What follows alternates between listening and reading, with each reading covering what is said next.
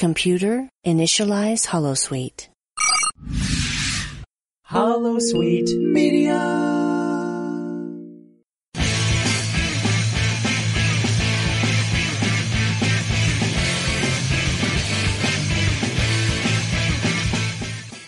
Greetings and felicitations. Hip hip hurrah, tally ho. Hey, my little baby doll. Hey, Puddin'. We are going to read now Starlog Magazine, number 5, May 1977. We're going to focus in on the Star Trek articles in this magazine. All right, yeah, Starlog always had some Star Trek issues and some articles. They were great. And on the cover, it says Star Trek Centered in Texas. We know that Star Trek has been controversial over the years, so we're going to discuss some of those features.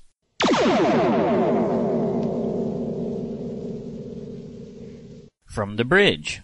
This is by Kerry O'Quinn, the then editor-in-chief. He makes mention in this front page article, our staff columnist, David Gerrold, exemplifies the science fiction success story as much as anyone.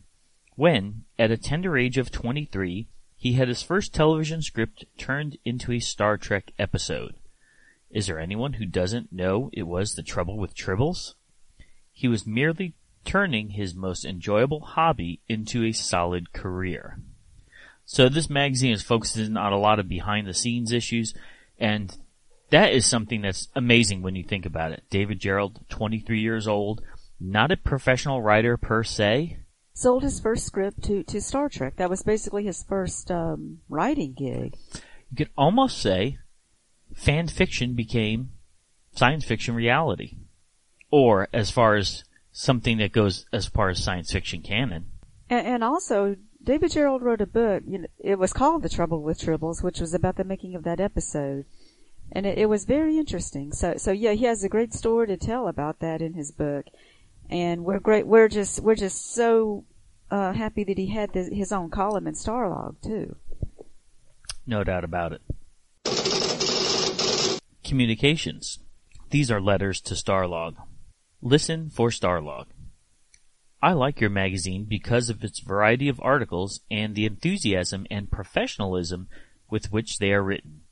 I plan to spread the word about your magazine to all my friends who like Star Trek and science fiction. On my CB, I can reach a lot of people. Incidentally, my handle is Galileo, our base. Therefore, is the shuttlecraft base in our mobile unit is Shuttlecraft Mobile. That's from Vicky Harvey of La Mesa, California. Now, that is 70s. Talking through a CB radio about Star Trek. By any other name. This is to tell you how much the Springford Federated Association of Star Trekkers enjoys Starlog. We do have one item to which we take great offense. The label Trekkie. That term more correctly applies to teeny bopper groupies running around after Mr. Spock's ears. That's from Joseph Kessler, Rhodesford, Pennsylvania. Now, what do you think about that term, Trekker versus Trekkie? I always preferred Trekkie back then. I mean, now I think it has kind of changed, and I don't I don't really mind either term. But what I got from it back then was reading the Best of Trek, because they explained it in there that the Trekkers are the more intelligent fans. The Trekkies are the ones, like that person said, that chase Mr. Spock's ears, the ones that are a little too out there. So, am I a little bit of both, would you say? I mean, I might be a little bit of both. and the words, the people's perception of those words has changed too, because if you heard that, like, some people think that one of those words only applies to the people who are fans of the original series, and the other one, and I forget which word is which, but some people think the other word applies to the fans that started with Next Gen or something. And I thought that's such a weird definition. It's a weird perception of how those, I don't know, somehow ideas have changed over the years. Interesting. I like Trekkie. I've always viewed myself as a Trekkie, even if some might consider it derogatory. I'm not going to hide my fandom. I love Star Trek. Well, another thing too is because Trekkie, the word came from the media, and the media at the time did use it to be insulting, to say these people are crazy. And it was the fans themselves that came up with the word trekker to call themselves, people who are not crazy like the media wants to portray us. Interesting. So yeah, that's the origin. Reaching out. I am an inmate at the Kansas State Penitentiary in Lansing, Kansas. I have been trying to find out where I could write to Nichelle Nichols, who plays Lieutenant Uhura on Star Trek. I read your article on her, and I must say that I enjoyed it very much, so I thought that I might be able to get her address from you. Your help would be greatly appreciated. Raymond Lee Smith, Lansing, Kansas. Oh boy. You know what this reminds me of? Because, these days, even on Facebook, like there's this Voyager fan group on Facebook, and someone put a post on there that said, "I love Janeway. Kate Mulgrew, would you please message me?" Something like that. And it's like, Kate Mulgrew's not in that group. That's just a fan group. So yeah, even back then, people thought like that their favorite magazine could give them an address, which in this case they did, because Starlog there was an issue where they gave all general addresses. And that was what Starlog's response was, look at our address guide right to the studio. Right, exactly. They're not going to give out our personal address. It's not how it works. Right. Another note from readers. In your second issue, you described James Blish as the late British science fiction writer. I was not aware of his death. Can you please elaborate on what happened? That's from Janice Carlson, Old Bridge, New Jersey. James Blish died of cancer in his native England roughly 2 years ago, much to everyone's sorrow. And we love the James Blish adaptations. Well, some of them. But yeah, he did. He wrote adaptations of all the original episodes, and it was great to have those back then, because what else did we have? Where we could get a very detailed description of all the episodes. Pretty much, following along with what happened in each one, because you couldn't buy, the videos back then. Mm-hmm. So it was great to have his books. Now this is an interesting letter that was written. It's from Susan Sackett, assistant to Gene Roddenberry. There is a flyer currently being mailed to fan club leaders from a group in Houston, Texas, calling itself Stardate 1977. This group offers Super 8 and 16mm films of each Star Trek episode for sale. This operation is not authorized by Paramount or Desilu, despite their statement to the contrary. They are running an illegal operation. There is considerable question whether or not they even have the films. We urge you to boycott these people. Yeah, that's interesting. First of all, that Susan Sackett thought Starlog was important enough to write them, to tell them, tell your readers about this. It's true. But as I was just saying, you couldn't buy videos back then. So now these people so there were some people that were trying to sell the actual film of Star Trek episodes, apparently. And she's saying that's illegal. And yeah, I bet they did. If they even had it, it was illegal. Latest news from the worlds of science fiction. Log entries. Shatner's college tour. About 35 lucky colleges around the country were recently treated to William Shatner's one-man personal appearance show. The handsome Star Trek captain opened by reading a Ray Bradbury poem called Earthbound, which he aptly said referred to all of us. Shatner then asked his enraptured audience to join him on a journey through inner and outer space as seen through a history of science fiction writings. What do you think about that? That was great for Shatner, probably. So he did a college tour, and the thing is, I think this was about the time that Gene Roddenberry was also doing a college tour. But in the case of Shatner, it says he read stories, which he would have been great at. That's the thing. I would love to have seen that. So now, Shatner has done tours where he just tells stories of his own experiences and things. But doing something where he acts out books and everything, that would have been cool to see. I find the era after the cancellation of the show, so from 1969 to just before the motion picture, 1979, I find that a fascinating era, because Star Trek was very popular amongst the diehard fans. It was popular in syndication, but the actors themselves were still trying to figure out what they're going to do post Star Trek. Because with the exception of Leonard Nimoy, most of them didn't really have careers. Leonard Nimoy went on to Mission Impossible, and then he did some other things. But overall, they were meant to portray the characters in Star Trek. And it just took 10 years for that to happen. It was hard for them to find other jobs. Yes, and they did do convention appearances. That was about all that they could do, but it was something, and it kept the fans going too. Attacks on commercial TV. This talks about a PBS special that critiques the commercial networks entitled You Should See What You're Missing. And it talks about the special about how when you have commercial TV, because the advertisers have to pay so much for the commercials, they have to raise the price of the products that they're selling. So eventually, virtually everything that you buy is going to be a higher price because of the advertising system. But what's interesting for Star Trek fans is that there were a variety of television writers that were interviewed for the special, including Harlan Ellison, which he wrote for Star Trek. City on the Edge of Forever. Absolutely. For the past 10 years, Ellison has been saying most of the things that the PBS special had to say, but he didn't say it very politely. He has a variety of columns in newspapers and magazines during this time in 1977, and one of the reasons why he didn't like working on television is because the problems that he saw within the television industry.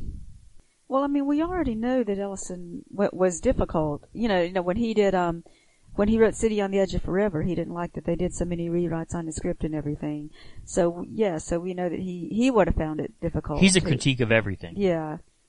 And he, because he was already a famous writer at this time, he had his ego. He wanted, he thought people should do things his way. Enterprise naming unpopular. Gene Roddenberry asked President Ford not to name NASA's new space shuttle the Enterprise when the president called him on Star Trek's 10th anniversary with the good news. Roddenberry thought that the name should reflect the spirit of international cooperation as Earth's first reusable spaceship. President Ford had been on the receiving end of a massive mail campaign from Trekkers and bowed to the election year necessities. All right, now, what do you think about that? We, as fans, think that's exciting to have the space shuttle named Enterprise. How revealing is it that Gene Roddenberry wasn't thrilled with the idea? Yeah, that is interesting, and that's the first I've heard of that, just reading it in this article. It was like, oh, so Gene didn't want it. That's amazing to think, because, well, the thing is that, it doesn't say like he was he flattered, that the fans voted that they wanted it Enterprise. I would have been one of those people who voted for the name Enterprise. The U.S. Air Force Band was there playing the Star Trek theme multiple times during the ceremony, so there were a lot of people excited about this endeavor, but the Great Bird of the Galaxy wasn't. I wonder if he was just playing the humble part, just to be in the news, like just to act humble. That's a thought. Script problems on Trek film. So this was talking about the new Star Trek movie, which came out in 1979, but at the time it was 1977, and they were just saying how it was already going over budget for one thing, and we already know it turned out to be one of the most expensive movies for that time. Now, it never mentions it in Starlog, but from what we understand, this was the God thing. Right, the script that Gene Roddenberry was trying to push, and he was always fascinated with God stories, even though he was an atheist. But they were also talking, so it says in this little blurb in the log entries about a 90-minute TV special. They had that idea instead of doing a theatrical film. And then they also said they gave Gene Roddenberry the green light to do 6 episodes a year of Star Trek. Which I think would have been pretty cool. That way it would trim the fat. You wouldn't have to have a full season and have filler episodes. Just 6 really fantastic episodes. Well, that's just about what they're doing now with the shorter seasons. It's exactly. But it's for back then though, you just wouldn't think, because nobody did it back then. That was unheard of right. back then. So it's interesting that that was one of the ideas that was being tossed around. And it was probably because of budget, because Star Trek was so expensive, and so they could do it with just 6 episodes. But they never did. There was so much talk, and of course we know eventually it became the motion picture, but at this time they had so many different ideas in the works.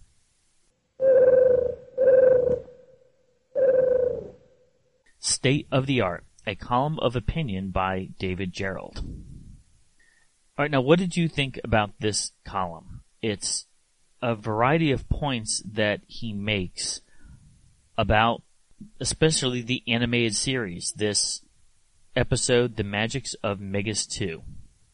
I like the point that he made, because he was saying that it's about being able to speak up for yourself and having rights, even if your beliefs are different.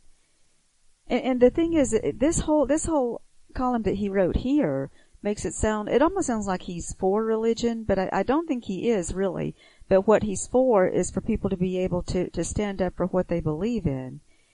And he's saying that TV should have opposing views, and he keeps saying that he kept going against that NBC executive who did not want to rock the boat, did not want to have opposing views on his network. And so that's what David Gerrold is saying he's against here. He thinks that the TV should make people think. It should push people's buttons. And he thinks that our audiences are intelligent enough to hear all sides and make their own decisions. And here's what it comes down to.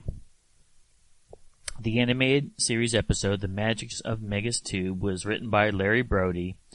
It was aired on October 27th, 1973. So this is essentially almost 4 years previous to this magazine being published. We could tell this was a Halloween episode that was popular at the time, so they made the antagonist more of a Satan-like creature for the Halloween time period. Well, but even the name Lucian, he was supposed to be Satan. Absolutely. And the plot revolves around this devil-like alien in very much a Salem-like witchcraft trial. And apparently some stations didn't feel comfortable airing this. And you still see censorship today for other reasons, but that was something that I'm glad some people were against even back then. We need to show all sides. We need to be able to see these things. And it was just a story. I mean, it was a cartoon, Another episode that was edited or censored was the episode Bem, that was written by David Gerrold. The episode was a godlike creature wishes the crew off the Enterprise. Go in peace, my children. Now becomes go in peace. Because the part that said my children, some stations felt that it made a godlike creature on this animated series.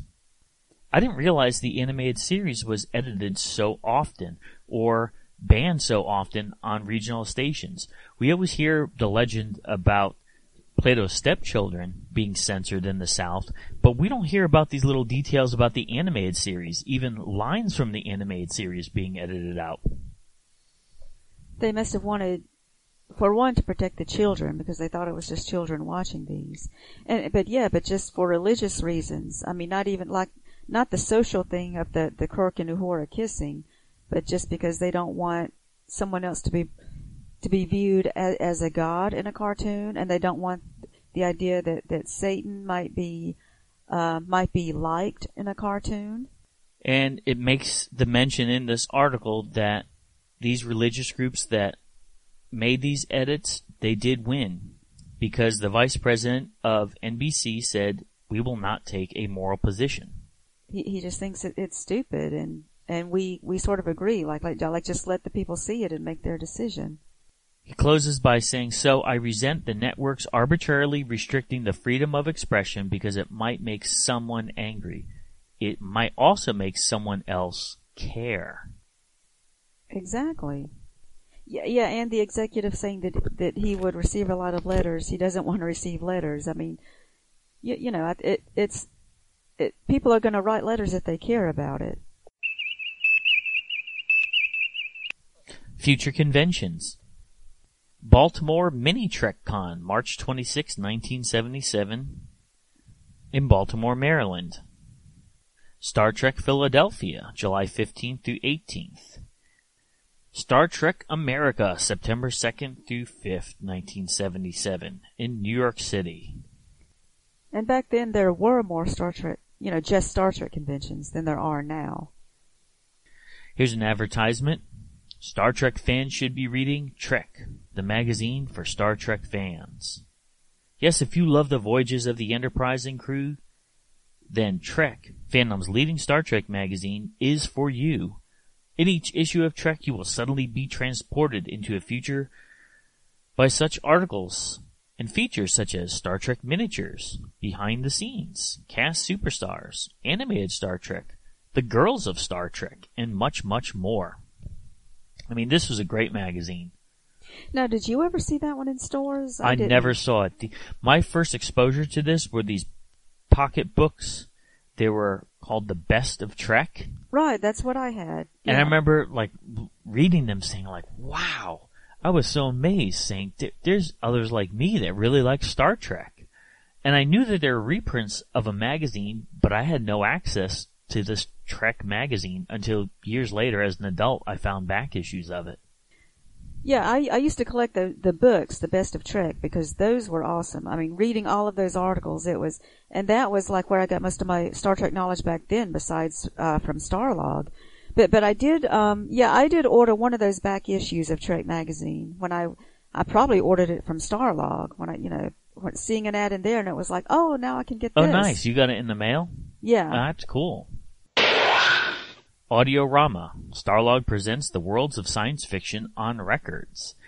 And there are quite a few Star Trek records back in 1977, such as the book and record sets entitled Passage to Moab. Oh, those records that came with the book, like a comic book, and you read along as you're listening to it. Exactly, and the Crier in Emptiness. I had that one, yeah.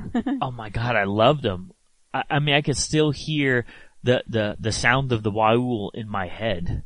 And we actually enjoy, in our collection, looking at the comic and listening to the records along with it. And it's so funny because during this time, they screwed up the pictures, like Sulu was black and Uhura was white. And they did a lot of the stuff wrong.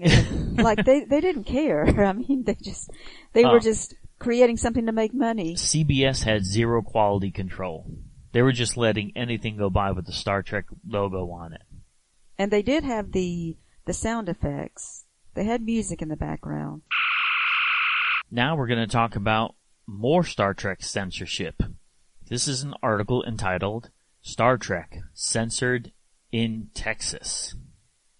Editor's note. Star Trek was more than a TV adventure series. It was a series of adventures for Gene Roddenberry and the other production people involved. The final format of the show reflected a series of compromises between producers and network overseers. In fact, the persona of Mr. Spock, Trek's resident alien, was initially vetoed by the network powers. They thought he was too strange for audience identification. Roddenberry compromised by placing him in the background for the first few episodes. When the volume of fan mail made it clear that Spock was indeed being identified with, NBC learned to love Strange. Many of the episodes were concerned with the nature of God and the gods, the nature of man with morality, etc. Modern political systems were given close scrutiny, by way of analogy, in the episodes The Cloudminders. In The Paradise Syndrome, the concept of a heavenly messiah was explored, while the alternative factor was a serious examination of traditional morality and religious teachings. Although some of them were altered to conform with network policies, there was never an episode of Star Trek that suffered complete censorship. That is, until recently. So, this article talks about this Dallas station, KXTX-TV, a UHF station. Let's talk about it. So they were, not so much about how Star Trek was elevating God, because they didn't mind that, but they didn't like that Star Trek was elevating Satan. They were worried about the portrayal of Satan as perhaps someone likable, or even what they used to call satanic powers. They didn't want anything to promote that, such as telekinesis, out-of-body experiences, taking over someone's body. And when you break it down like that, there's quite a few Star Trek episodes that fall into that category, such as In the Children Shall Leave, Wolf in the Fold, which are mentioned in this article. Mm-hmm. So I have to say, though, this television station is a Christian station. And I think that's kind of curious that they air Star Trek on a Christian station. It must have just been because it was popular at the time. Well, they did say that they tried to put in shows like Hogan's Heroes and Star Trek because they were hoping that people would flip the channels, stick with what they were watching, and then hopefully the next show after that, they'd watch the ministry shows. So it was by design that they put these secular shows in on a Christian station. They wanted to get different types of audiences, but yeah, they wanted to do it as a lead-in, like have something... Mm-hmm. Yeah, have something that might be different but then the next show will be a Christian show, and they hope people will just leave it on the same channel and keep watching. But with Star Trek, we know that Star Trek forces you to think. And for stations like this and for belief systems like this, sometimes when you think critically about something, it probably will shake your foundations. But it is interesting that it brings up these kind of things because it still isn't... It's not the kind of issues we have now. It's not what's controversial now, not the things that they are bringing up in this article. So the things that the station didn't like was the occult powers, such as in Where No Man Has Gone Before, when Gary Mitchell had these, we call them godlike powers with all the things he could do, and something like, as you mentioned, Dan, The Children Shall Lead, where the children could conjure up this angel that was almost more like Satan. He killed the kids' parents. The Lights of Zetar was banned. Because of possession, right. Mm-hmm. It was like demon possession. Return to Tomorrow. I mean, you look at how many of these things were banned, parts of the menagerie, but the station did love the episode Bread and Circuses. Brothers of the Sun, yes. That was a Christian episode, and that's the one that, like a lot of fans have talked about, how did Gene Roddenberry, because we know he was an atheist, how did he let this one get by? And it must have just been because, it must have been because at this time he wasn't keeping as close a watch on all the episodes. Advertisement, movie and television spaceships at Starlog's guidebook. Great book. Cover price $2.95. And this is the era before the internet, so anything with pictures everyone wanted. Advertisement, science fiction miniatures. And it's a series of, it's just lists of miniature ships for wargaming. A lot of Klingon ships, Tholian ships, Gorn ships. So, and we love FASA and Starfleet battles, and I mean, those games are just amazing looking at the various ship classes. And so these ships were anywhere between $1 and $2.50 each for these little, and they were small, right? Tiny little ships. Yeah, fantastic. And classifieds to wrap things up. Star Trek poster by Kelly Freyas, only $3. Star Trek books, blueprints, magazines, convention booklets, etc. Free catalog. TK Graphics out of Baltimore, Maryland. Star Trek ID cards. Identify yourself as a starship captain or Vulcan. Carry a phaser license. Beautifully printed. Set of 5, only $1 post-paid. Out of Staten Island, New York, April publications. Gum card sets from Star Trek. Limited edition. 88 cards, 22 stickers for $14.95.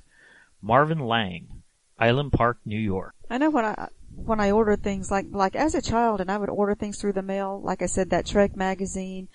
I mean, did you actually send cash in the mail? I did. Because I didn't know any better. I would send cash. I sent cash all the time. And loose change. I would just have loose change in the envelope. I mean, wait, I remember putting change in there, but I would tape it to like a piece of cardboard. See, I didn't know you were supposed to do that back then. But I don't think I ever lost money in the mail, though. I think I always got what I ordered. Yeah.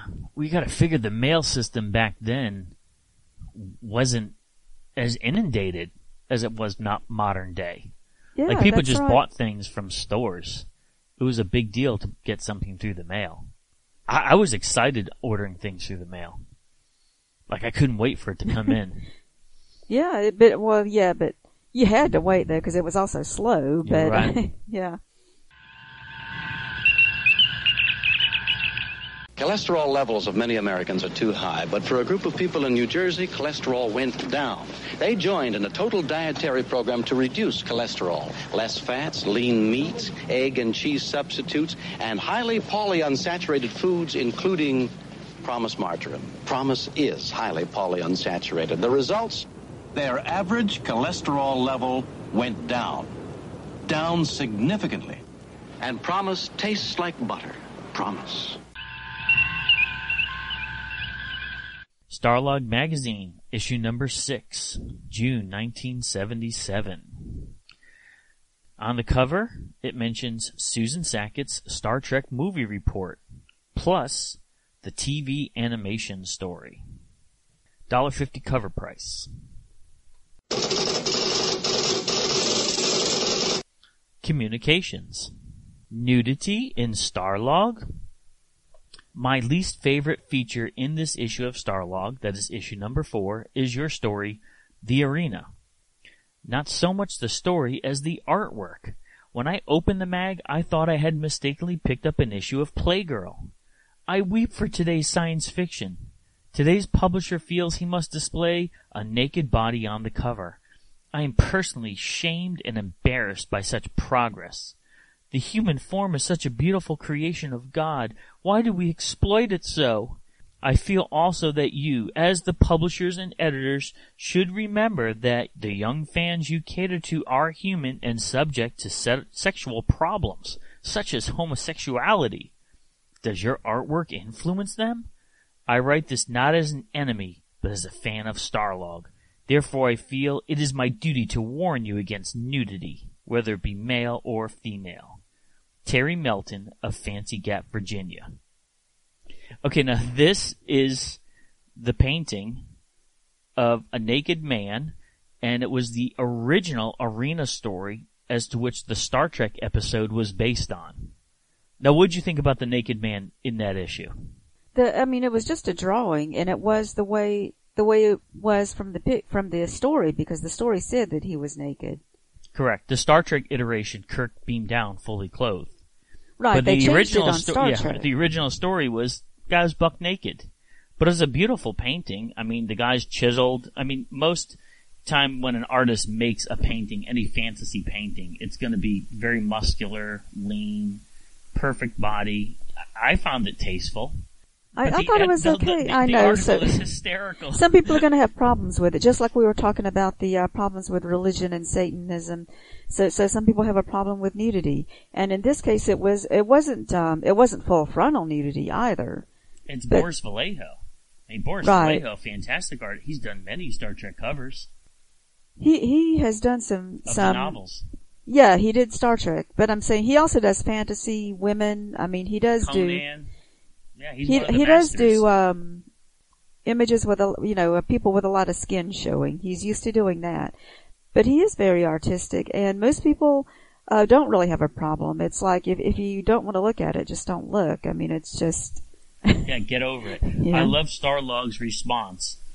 Speaking about all the positive feedback they got from that article, that this is the only one that complained about the artwork. The human form is indeed beautiful. And he speaks about Boris Vallejo. He's very talented. He's most known. And before a reader spends a great deal of time worrying about other people's sexual problems, he would do well to get his own house in order. Wow. All right, you give it to him. Yeah. Flight testing the Enterprise. Now that all the hoopla and controversy surrounding its naming and rollout have abated, the Space Shuttle Enterprise will get down to business.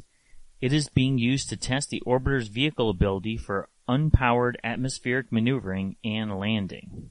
So, this time we have an artist rendition of the Space Shuttle Enterprise and what it will look like on top of an airplane. Man, that must have been awesome to see that during that time period in 1977. It was exciting just to know that that the space program was continuing, and to know that in a way Star Trek was a part of it. Spock Jr., Boy Time Traveler. Now, this is one of the strangest news articles. And I had to look this up further to find out about it. And apparently this made national news. So it talks about this 24-year-old avid Trekker. He has a collection of almost every episode on videotape. And you gotta figure, this is 1977. How many people had VCRs in 1977? So obviously he's on the wealthier side. Patrick Lajko, he's an expert in designing and building computer systems. He's an accomplished pipe organist and one of the top 5 gymnasts in the country. He wanted to go back in time. That is, go back to high school. So what did he do? He went back to high school as an actual high school student at 24 years old. He forged paperwork to say that he was 16, changed his name, and went back to high school in Wichita, Kansas. And no one found out for months. He actually looked young enough, apparently, to get away with this. I was dying to get out of school. I can't imagine wanting to go back. Yeah, it really sounds crazy.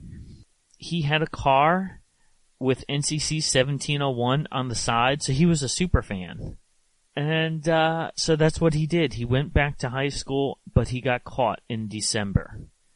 They were questioning his superb gymnastic skills. It was because he had been a famous gymnast before that he got caught. And so he actually ruined it for the whole team because the whole team was disqualified because for X amount of months he was performing with them and the numbers were all off. You can't have a 24-year-old on a team against other high schoolers. Yeah. How bizarre is this? Okay, but it was a nice try. So he just wanted to go back to school. It just sounds so funny. But I love the part that he had NCC 1701 on the side of his car. I mean, I was nerdy enough just having a Star Trek symbol on my notebook. This guy was super nerdy, huh? I mean, he put it out there, like, just driving by and people could see it. But that article didn't say, that he went back to school because he was a Star Trek fan or whatever. It just said something about time travel, like maybe he liked time travel. But going back to high school, that had nothing to do with Star Trek. He just was a super fan. He was a super fan who happened to have done something crazy like going back to high school that had nothing to do with Star Trek. Mm-hmm. Just to put that out there. I just had to say that part. Okay. It made New York Times. I mean, it was headline news around the country because it was bizarre. It was. And they had to hype it up by saying he's a Star Trek fan. It's like, if he was a baseball fan, no one would have made mention of it. But if you're a Star Trek fan, oh, you're super crazy. You're a Trekkie. Right, exactly. All right, now I love this article. The Limits of Imagination, Animating Star Trek. Talks about how in 1973 Star Trek came back on the airwaves. As an animated series, but a very good animated series. I love the animated series. I mean, to this day, I love the animated series. I think, that style of artwork we grew up with.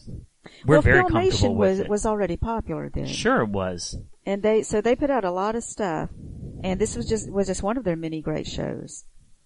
Absolutely, and they were around for a long time, Filmation, even well into the 80s. Yes, they were. And what's great about that, now this article actually says that Filmation asked to do Star Trek. It wasn't the other way around, but they saw something in Star Trek that they wanted to do. And which is a stroke of genius, because you could do things with the animated form that you could never do in live action. So it was greenlit, and Dorothy Fontana, who was one of the people who made the original series so great, she became the associate producer on this animated series. And basically she was the driving force behind it. Gene Roddenberry didn't have as much to do with it because, he put Dorothy in charge and let her run with it. And Dorothy is one of the unsung heroes of Star Trek. I mean, if Gene Roddenberry's the great bird of the galaxy, she's right up there in my eyes. Star Trek would not be the franchise that we know and love without her incredible input. She was a great writer. She did a lot for, of course for Spock and the Vulcans, but she also was behind the scene on most of the scripts. She had a hand in them and did her changes to make them even better. It speaks about, which we know about, the limits of television animation versus Disney theatrical animation, how they had to make one cell of just a body and then another cell of arm movements and another cell of lip movements because they couldn't have full animation because they didn't have the staff that Disney did. And especially at this time, Disney was considered the gold standard. And they mentioned Disney Studios numerous times in the article of how it would be unrealistic to make something like that on television. But what makes Star Trek the Animated Series so incredible are the stories. Well, Disney was just, they were a movie studio, so of course they did have more money and more time when you're making movies. But for a TV series where it has to be done by a certain time, so each episode can be on air on time.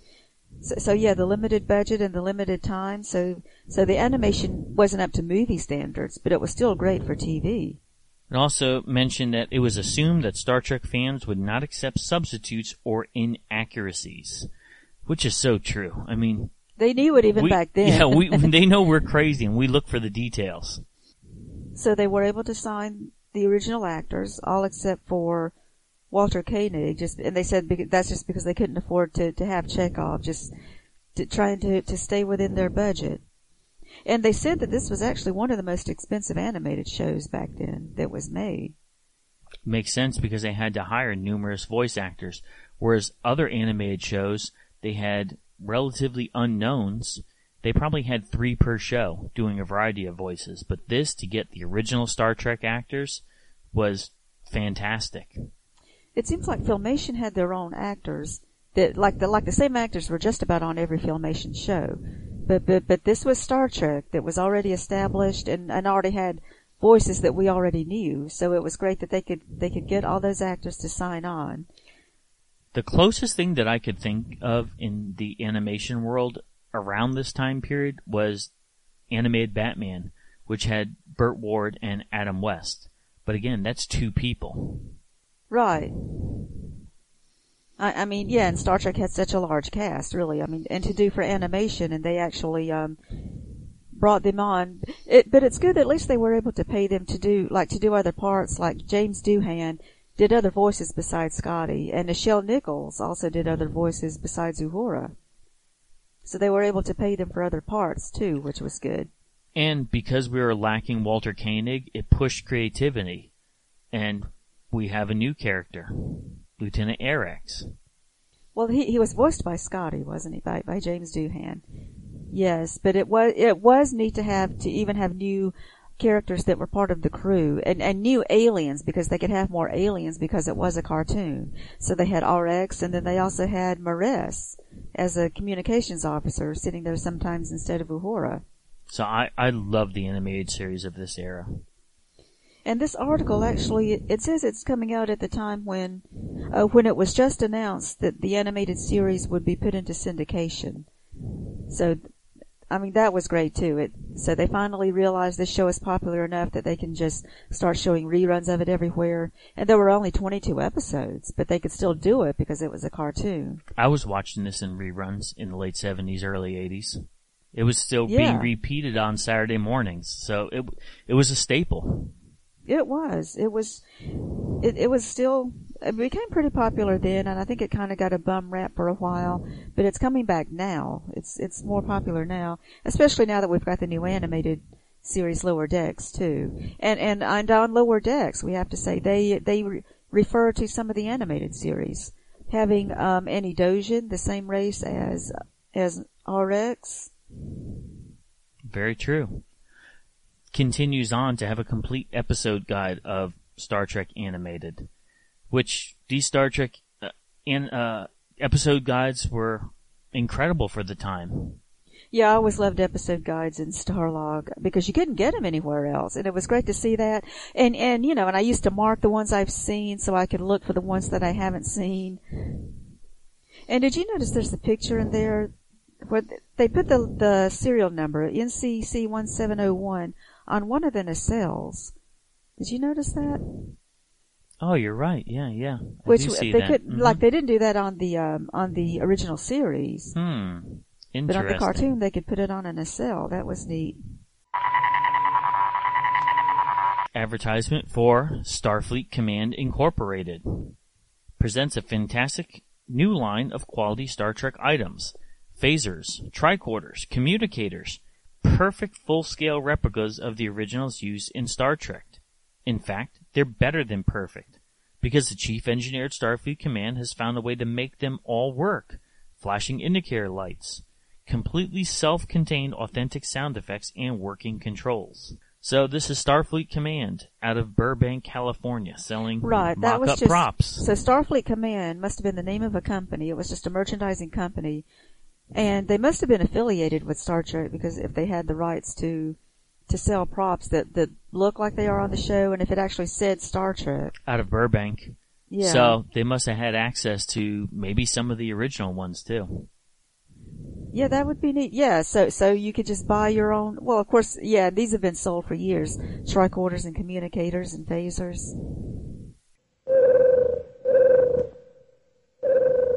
State of the Art, a column of opinion by David Gerrold. Now, this is interesting because David Gerrold was known for going to Star Trek conventions on a regular basis. He was one of the writers that really drew a crowd. I mean, we've seen him at con before, and he does have stories. He has a lot of stories. It's fun to see him at cons because he's a real Star Trek fan, and he can talk about the original series because he was there, and he can tell all these great stories. Well, he mentions there was a convention a few years back, and there was a little old blue-haired lady who came up to me and asked, "Where do you get these science fiction crazy ideas?" So people in the audience thought it was strange that she would ask a question like that, and he responded with, "From the official Science Fiction Writers' Ideas book." And apparently she didn't realize he was being snarky. She thought it was a real book. And he went on to say that, "Didn't you know that Robert Heinlein wasn't the first to write Stranger in a Strange Land? Harlan Ellison and Philip K. Dick both tried to do it before he did, but neither of them could finish it." So what do you think of that? David Gerrold goofing on fans at a convention to the point where the entire audience is realizing that the person asking the question is pretty much being goofed on. This was a funny story. Yeah, it was entertaining. So yeah, he's putting her on, and she doesn't know it. And the thing is, he can tell that she's new to science fiction. I mean, she's some old lady who thinks that science fiction is weird. Most of the other fans in the audience, get it. They wouldn't ask, like, where do you get your crazy ideas? Because they don't think it's crazy. So my question is, why are you there then? I know. I mean, so she's just someone who just wanted to see what all this strange stuff is about. And so he makes up this idea that there's a book of science fiction ideas. And when you write he was telling her, when you write a science fiction story, the idea has to be from this book. But they do take contributions to the book. And he was just making it up as he goes. Once you say you're going to write this story, you have a time limit. And that's why these other writers didn't finish writing it out within the time limit. Oh yeah, that's right. And he just kept going on and on. And I mean, she was going, she was acting like she was so amazed, and it gave him impetus to just keep making things up. It was hilarious. Star Trek Report, a fan news column by Susan Sackett. I first heard the word fan when I was 8 years old. My best friend Diane said she was starting a Johnny Ray fan club and asked me to join. She would be the president, of course, and I would be a member. So it talks about being a fan, and once you're a fan, you really have to know a lot of things and research things, especially when you're part of a fan club or you're heading a fan club. Well, you don't have to, but you want to, right? Well, if you're heading it, I imagine so, because at that time you're writing regular reports and newsletters and mailing things out. And she said that, today I live in California. Now I answer calls from Connecticut and letters from New Jersey and all kinds of communications from states and countries. My daily life is almost totally devoted to fans. These are wonderful people who inexhaustibly fascinated with stars and facts about the Star Trek series and recently the future Star Trek movie. And I just think this is, I can't say it enough because it keeps getting repeated at conventions erroneously that the Star Trek movie came because of Star Wars. You know, this has been in the plans before Star Wars. This movie got pushed ahead faster because of Star Wars, but there was always an idea for a Star Trek movie. And Star Trek the Motion Picture became the first time ever a TV series went to motion picture. We know it went backwards before. We know that motion pictures became television series, but never before Star Trek did a series become a motion picture.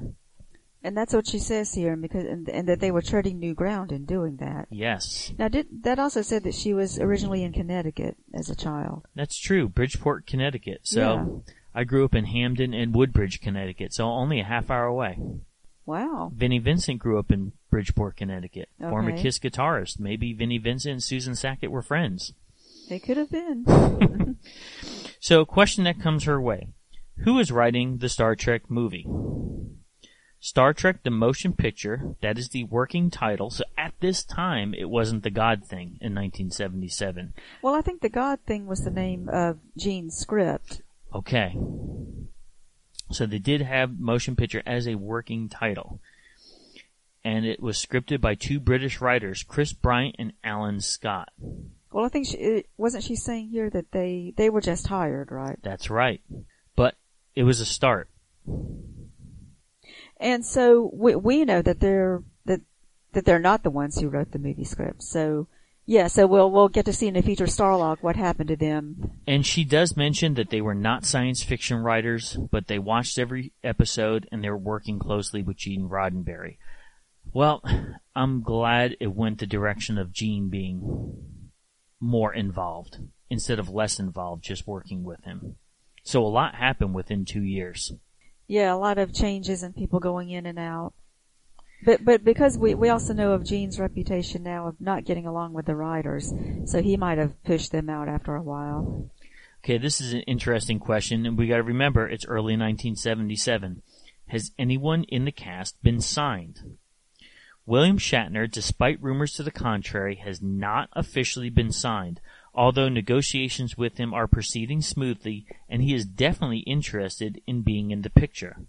Leonard Nimoy is also interested in doing the movie, but is not yet signed because of some merchandising clauses which yet have to be resolved.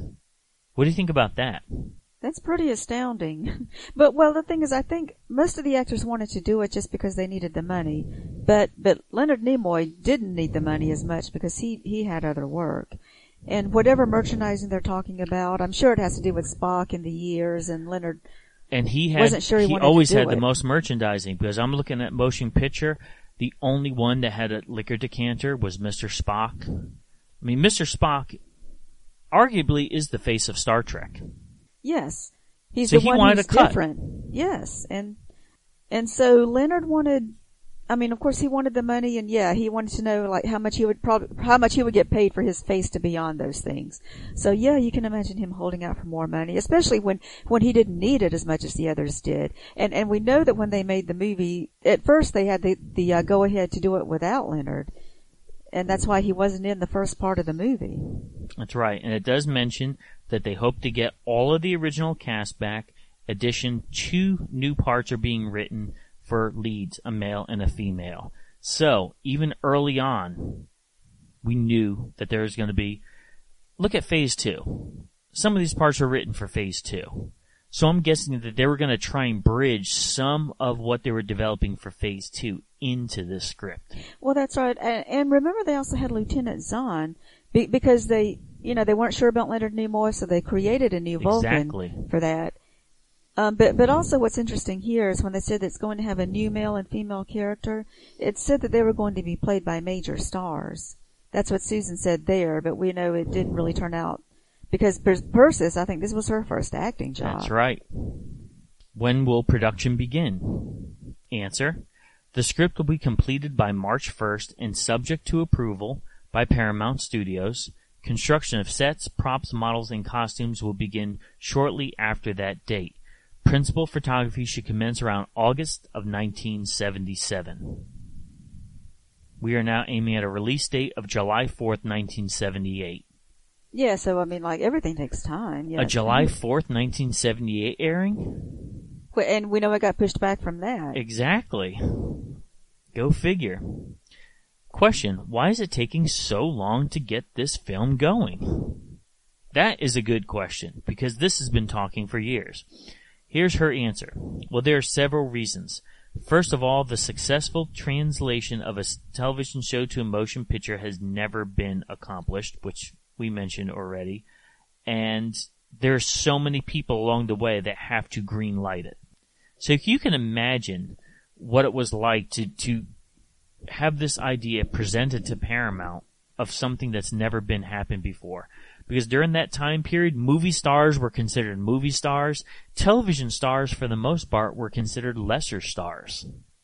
Even though they still were probably just as well known. But yeah, the movie star salary was more. Will there be many changes on the Enterprise sets? The answer is, as none of the original sets and props survived after the television series was canceled, everything will have to be built from scratch. The Enterprise will undergo a facelift. The exterior will be the same familiar Enterprise, and basically you will recognize her interiors. They will be bigger and greatly updated to reflect new scientific concepts.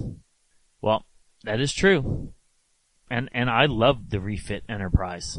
Yeah, they did make it different but familiar. It was close enough to the original that you could tell that it was the same ship, but it was still different. It was updated, and they had to do that for the movie screen anyway, because it would be shown in much greater detail on the movie screen. She mentions, what can you do, the fan, to help get the picture made? First of all, you can help by watching this column in each issue of Starlog. Here you will get accurate information, not rumors. Well, that is so true. Didn't she say something like, don't write letters because... Don't call. She can't they don't keep have up with time, them. right? They're making a movie, they don't have, and they know that they're doing it, so you don't have to write letters saying you want the movie because they're already making the movie. But isn't this the same as today? There are so many rumor websites and rumors that are posted online that are either hateful or totally false. We'll get the information when we get the information on New Trek. But at this time, what have we said many times before? Starlog was our internet. So this was the internet for Star Trek fans. That was how we got our info.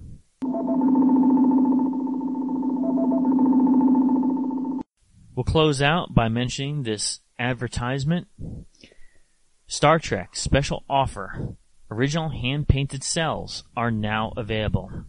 And they're hand-painted cells of popular scenes from Star Trek the Animated Series.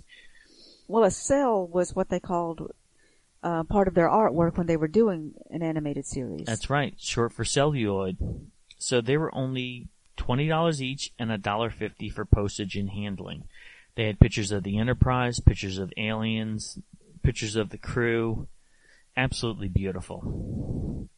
Great trip down memory lane by reading these issues of Starlog. Thanks for listening. Make sure you hit that subscribe button and join our Facebook group. Live long, and may the Force be with you. Nanu Nanu. This show is brought to you by Holosuite Media. Computer, list other available Holosuite Media programs. Loading Holosuite preview program for The Expanse, a Star Trek Enterprise podcast. And then the second mention, again, love letter to TNG, when Archer and Trip are sharing their scotch. And then Archer says, well, here's to the next generation. And I was like, oh, Why are there so many nods in this episode for TNG fans like Amy to be like, oh my God, yeah, next year. Yeah. They had movies and everything. They just had a film 3 years before or 2 years before. And yet I'm here as an Enterprise fan waiting for something. Right? Yeah. Give me anything that makes me feel like, oh yeah, 4 years of Enterprise. Loading Holosuite preview program for There Are 4 Questions, a Star Trek Spotlight podcast. I feel like they're starting to open it up to a lot of people. And I think that we need, like, young people, we're the future. Like, you're the future. You can dictate how you want to change the world. And if you feel like you want to be whatever you want to be, don't ever let anybody tell you that you can't. Because you can do whatever you want. You know, I tell people that all the time. I'm like, don't give up, because you never know what you can do until you do it. Loading Holosuite preview program for Ladies Trek Library, Women with a Passion for Star Trek Books. Diane Duane, as a female writer, had to put in, which I liked, having a female in command, you know, a Klingon, because we don't see that as much as the Klingons. No, that's a good point. The Klingon landing party, the head of the Klingon landing party was a woman. And in the original series, we didn't really, did we even see, I don't think we saw any female Klingons in charge at all. And even in the Next Generation. Computer, deactivate Holosuite.